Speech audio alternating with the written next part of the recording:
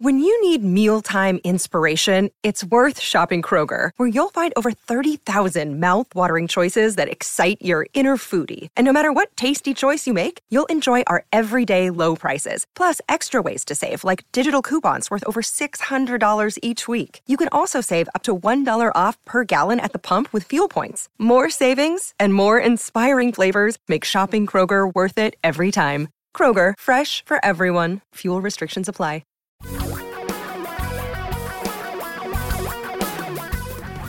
Reality radio for a really great future.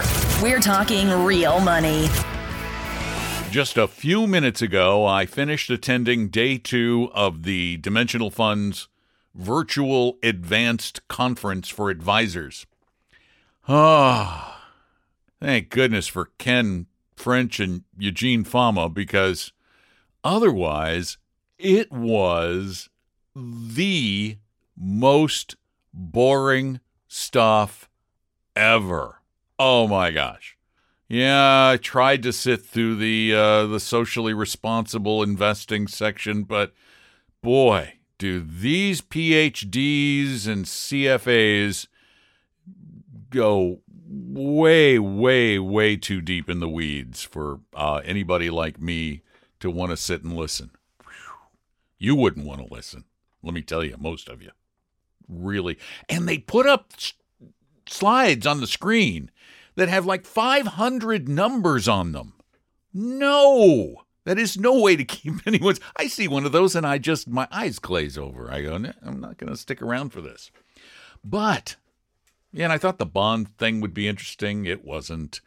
Then there was a thing on valuing intangibles in business that was beyond dull. But at the end of the day, they had 2 of my favorite academics of all time, Ken French from Dartmouth and Eugene Fama from the University of Chicago, who won a Nobel Prize in 2013.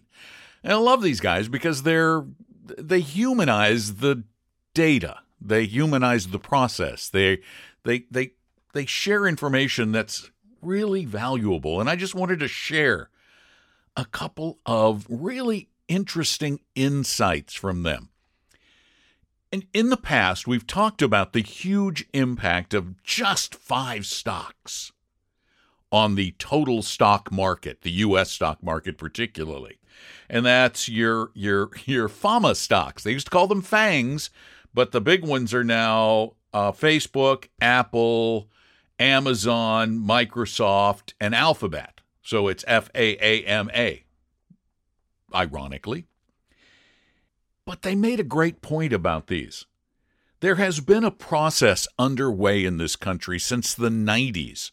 It's the mid-90s, and it's a technification, and I made that word up just now, a netification, a webification process.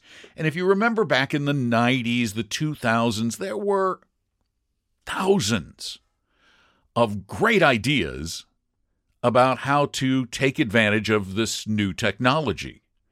And everybody had a different way they were going to do it. And most of those companies, while they may have had great bursts of activity and lots of investors poured billions of dollars into them, what happened is that very few survived out of all those companies. They either got swallowed up or they just went out of business. And the FAMA stocks are some of the winners. They're in that group of winners. They're in that group of survivors, and they're the absolute biggest winners of the winners. So, of course, their growth is going to, or should have been, past tense, phenomenal, because they were the ones who won. All of those billions of dollars that were lost in the others ended up going into these winners. But you can't expect the winners from before to always win. Yes, some of them will, and that's been the case in the past. But because you missed them doesn't mean you did anything wrong. It means it's hard to do because you can't expect everything to be a winner. Only a few get to be winners. And that means you have to accept really your best bet. They say, all of them say, take average, because that's as good as it's going to get. Take what the market gives you, which is adjusted for risk. But if you want to know what the market is going to give you in the future, good luck. We get that question a lot. So how much can I expect to make from stocks? And we look back 100 years, and we can tell you what the premium was over riskless securities, and it was probably about 6%. We can tell you what it was. But Professor French shared a fascinating figure based on their mathematics. If you really want to get a good number that is a reasonable expectation, you need a lot more data than we even have today. And bear in mind, we only have 94 years of good U.S. stock market data.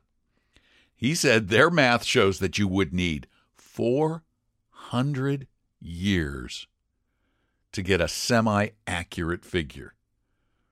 So right now, we're making a best guess, but it remains a guess. And then finally, I loved this question. Why are stocks so high right now?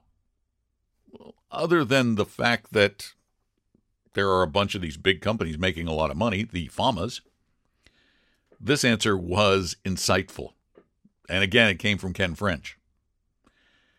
Stocks are high right now in this pandemic because we don't have anything else to do with our money.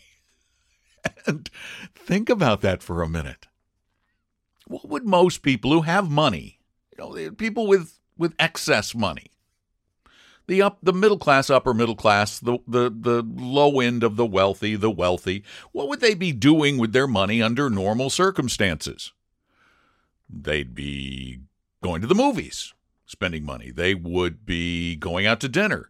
They would be buying things. They would be going on trips. They would be, buying another car. They would be doing things with their money. Well, when you can't do much with your money except spend it on Amazon or DoorDash, what do? Well, I got some excess money. Someday I may want to take a trip, so why don't I invest that? And that's what we've been doing.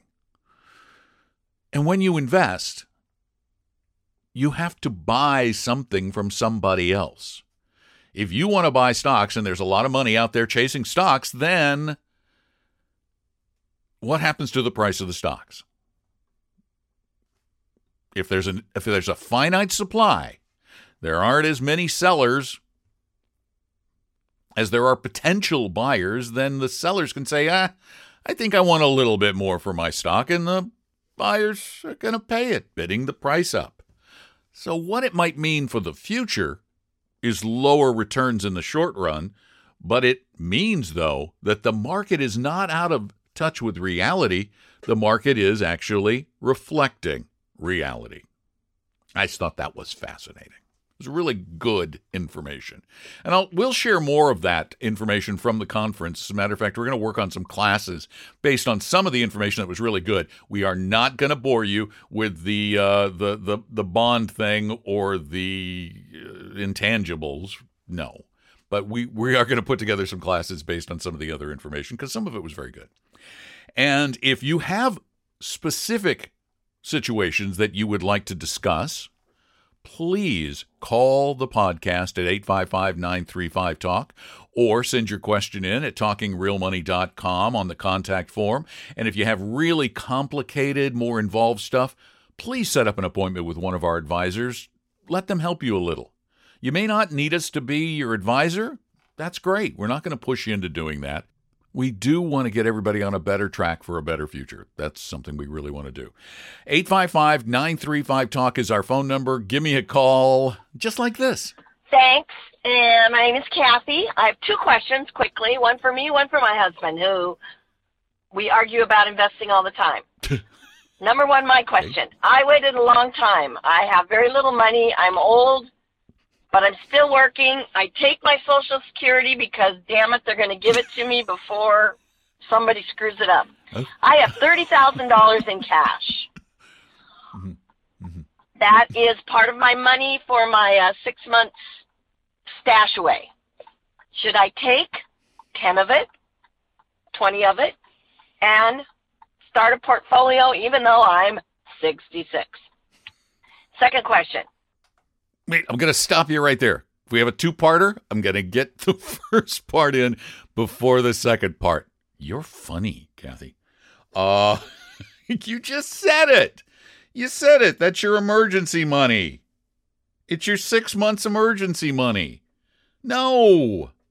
Unless you can stand taking risk, are you okay with watching 10,000 of it or 20 or whatever you're willing to put into longer-term investments decline by 50% and be patient and sit it out? If not, then you keep it in the safe stuff. It means you're not going to make anything, but it means it's available. It's there for the emergencies. That's what emergency funds are there for. So I would probably leave it, find the highest yielding short-term bond funds you can find or high-yielding bank account, which means nothing, and keep it for emergencies, for rainy days. Next part, go ahead. Second question.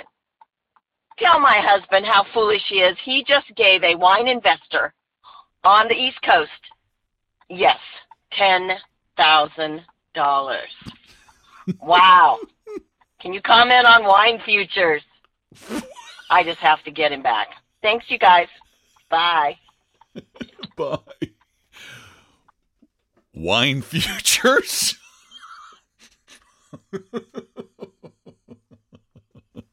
Oh, you must love him so much. I'm sorry, I shouldn't be laughing. This is serious. That's $10,000 that, so many of these people are just outright frauds. I can't even comment on it, but no. Okay, if you're worth billions, then go ahead and dabble in wine futures. Is he worth billions? Okay. Tens of millions? If not, buy him a nice bottle of wine and tell him get the damn $10,000 back and invest it in stocks like you wanted to do with the emergency money. He's going to be taking a whole lot less risk, and that's even assuming he can get it back. I bet he can't get it all back, if any of it. I bet. I mean, that's my guess. Find out. Say, honey, can you get that money back? I'll be really nice to you for a while. Just get that money back. I'll buy you a really nice bottle of wine. We can drink it together, have a romantic evening. Maybe I'll like you better afterwards. I'm sorry. I should not make light. I am a married person, and I know that these fights can be serious. But wine futures? I love your call. Thank you. I hope that helped. Tell him Don says dumb idea. Dumb. Whew. How did he get taken? I don't know. Not going to ask. 855-935-TALK will get you in that way. The other way we can get your voice on is very simple. You just go to talkingrealmoney.com, click the contact button, and then you can type your questions. We'll do some of those tomorrow.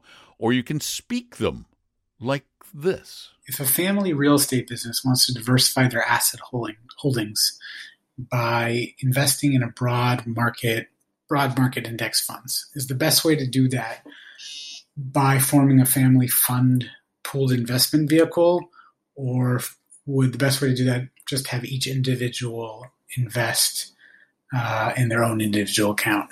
Thanks again. I love the show. Well, thank you. I mean, I guess I can see you wanting to diversify in the business. I think a lot of it is going to depend on the structure of the business. The business could, if it has extra capital, certainly buy its own mutual funds. It could. But that's something for your attorney. And there may be a family trust that can be established to do that, but that's going to be at additional expense.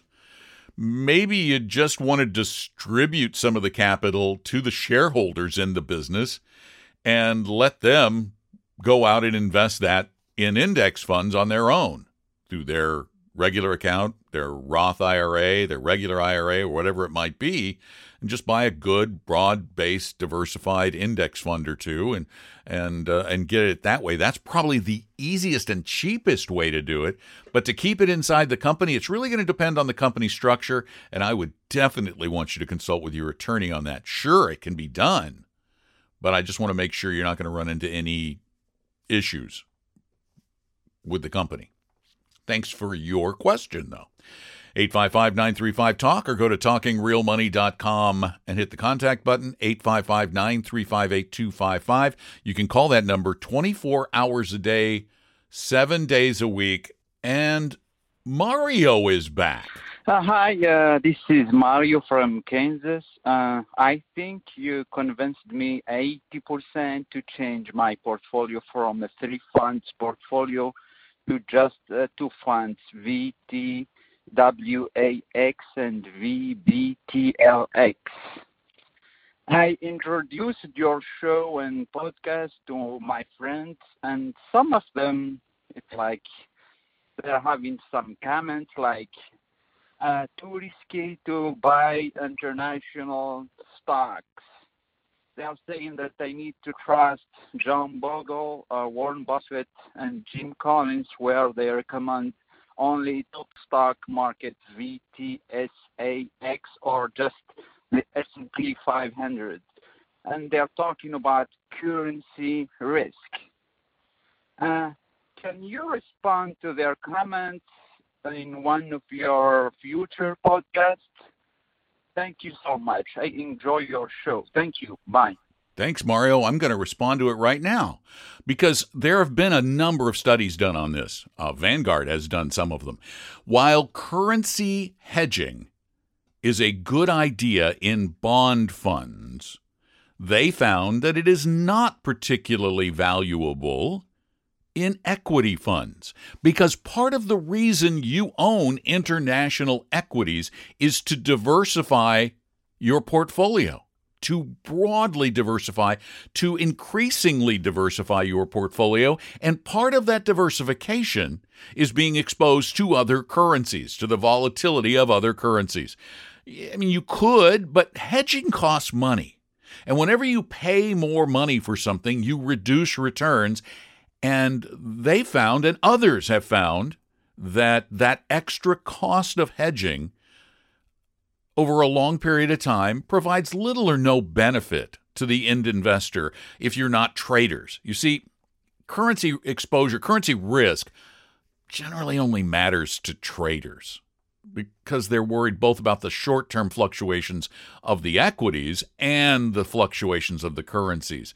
But if you've looked at currency exchange rates over long periods of time, the changes tend to be relatively small, particularly when you're talking about the major currencies in the world, US dollar, euro, pound, those. The volatility is relatively low. It's an expensive proposition, and it's not worthwhile. And for those... Tom and I have had this argument, or when he was alive, with Jack Bogle. And he came around near the end to say, yeah, okay, having some international does make sense. We all tended to be a little U.S.-centric at one time, but part of the reason for that was that it used to be harder to trade international markets.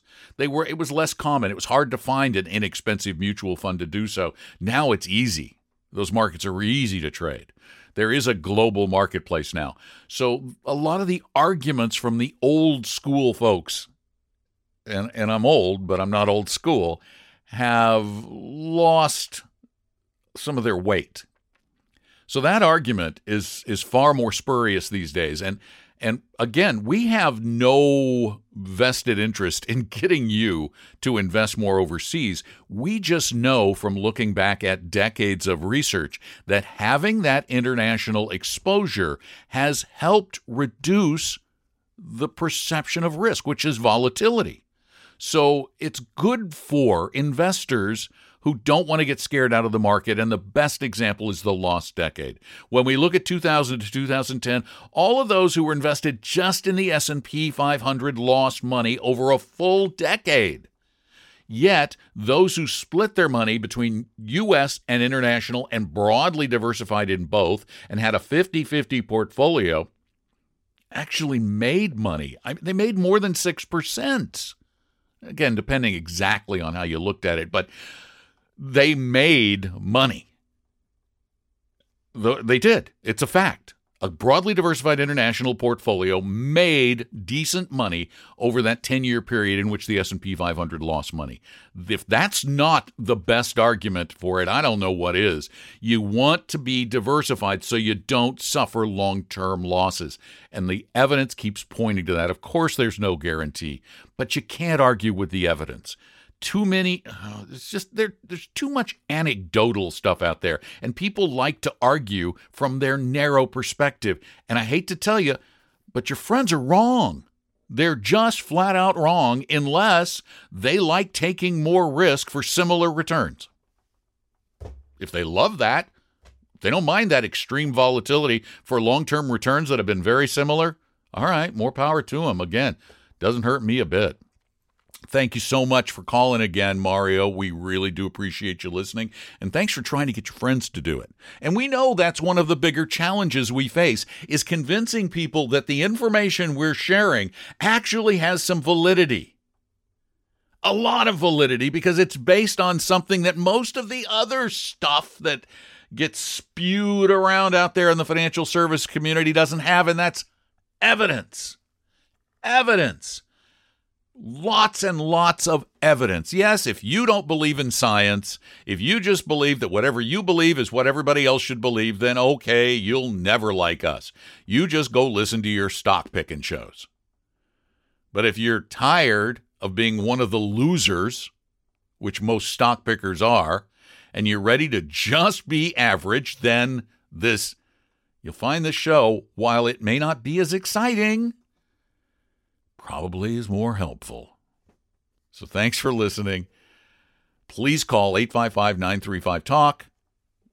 Send your questions in at talkingrealmoney.com. If you want to spend a little time with one of our advisors, we will provide that to you for free, no obligation, and no sales pitch. Just go to our firm, Vestory, VESTORY.com. Scroll down to the bottom of the page, or read all about us on the way, and then set up an appointment. You can set up an online appointment, a phone appointment, or an in-person appointment if you're in the Seattle area, and they'll help. I promise. And I promise you'll feel really comfortable doing so. All right, I'm going to wrap up another one here. Time to, I still have other things I have to do to finish up the day, but this part's done. Thanks again. I'm Don McDonald. Talking Real Money. We hope you realize that the information provided on Talking Real Money is for educational and hopefully enjoyable purposes only. Providing personalized financial planning or investing advice takes time, so please consult with a really good fee-only fiduciary investment, tax, or legal advisor. We know a good one. Investing must always involve risk. In other words, you can and probably will lose money at times. Also, as much as you want it, no one can accurately, consistently predict the future. So past performance doesn't tell you a darn thing about what the future will bring. Unlike many other programs that say something similar, Talking Real Money is not trying to get you to buy or sell any financial products or securities. Instead, the program is provided as a public service by Vestory, a fee-only registered investment advisor. Thanks for listening, and please visit talkingrealmoney.com for more information and disclosures. That should keep the lawyers happy.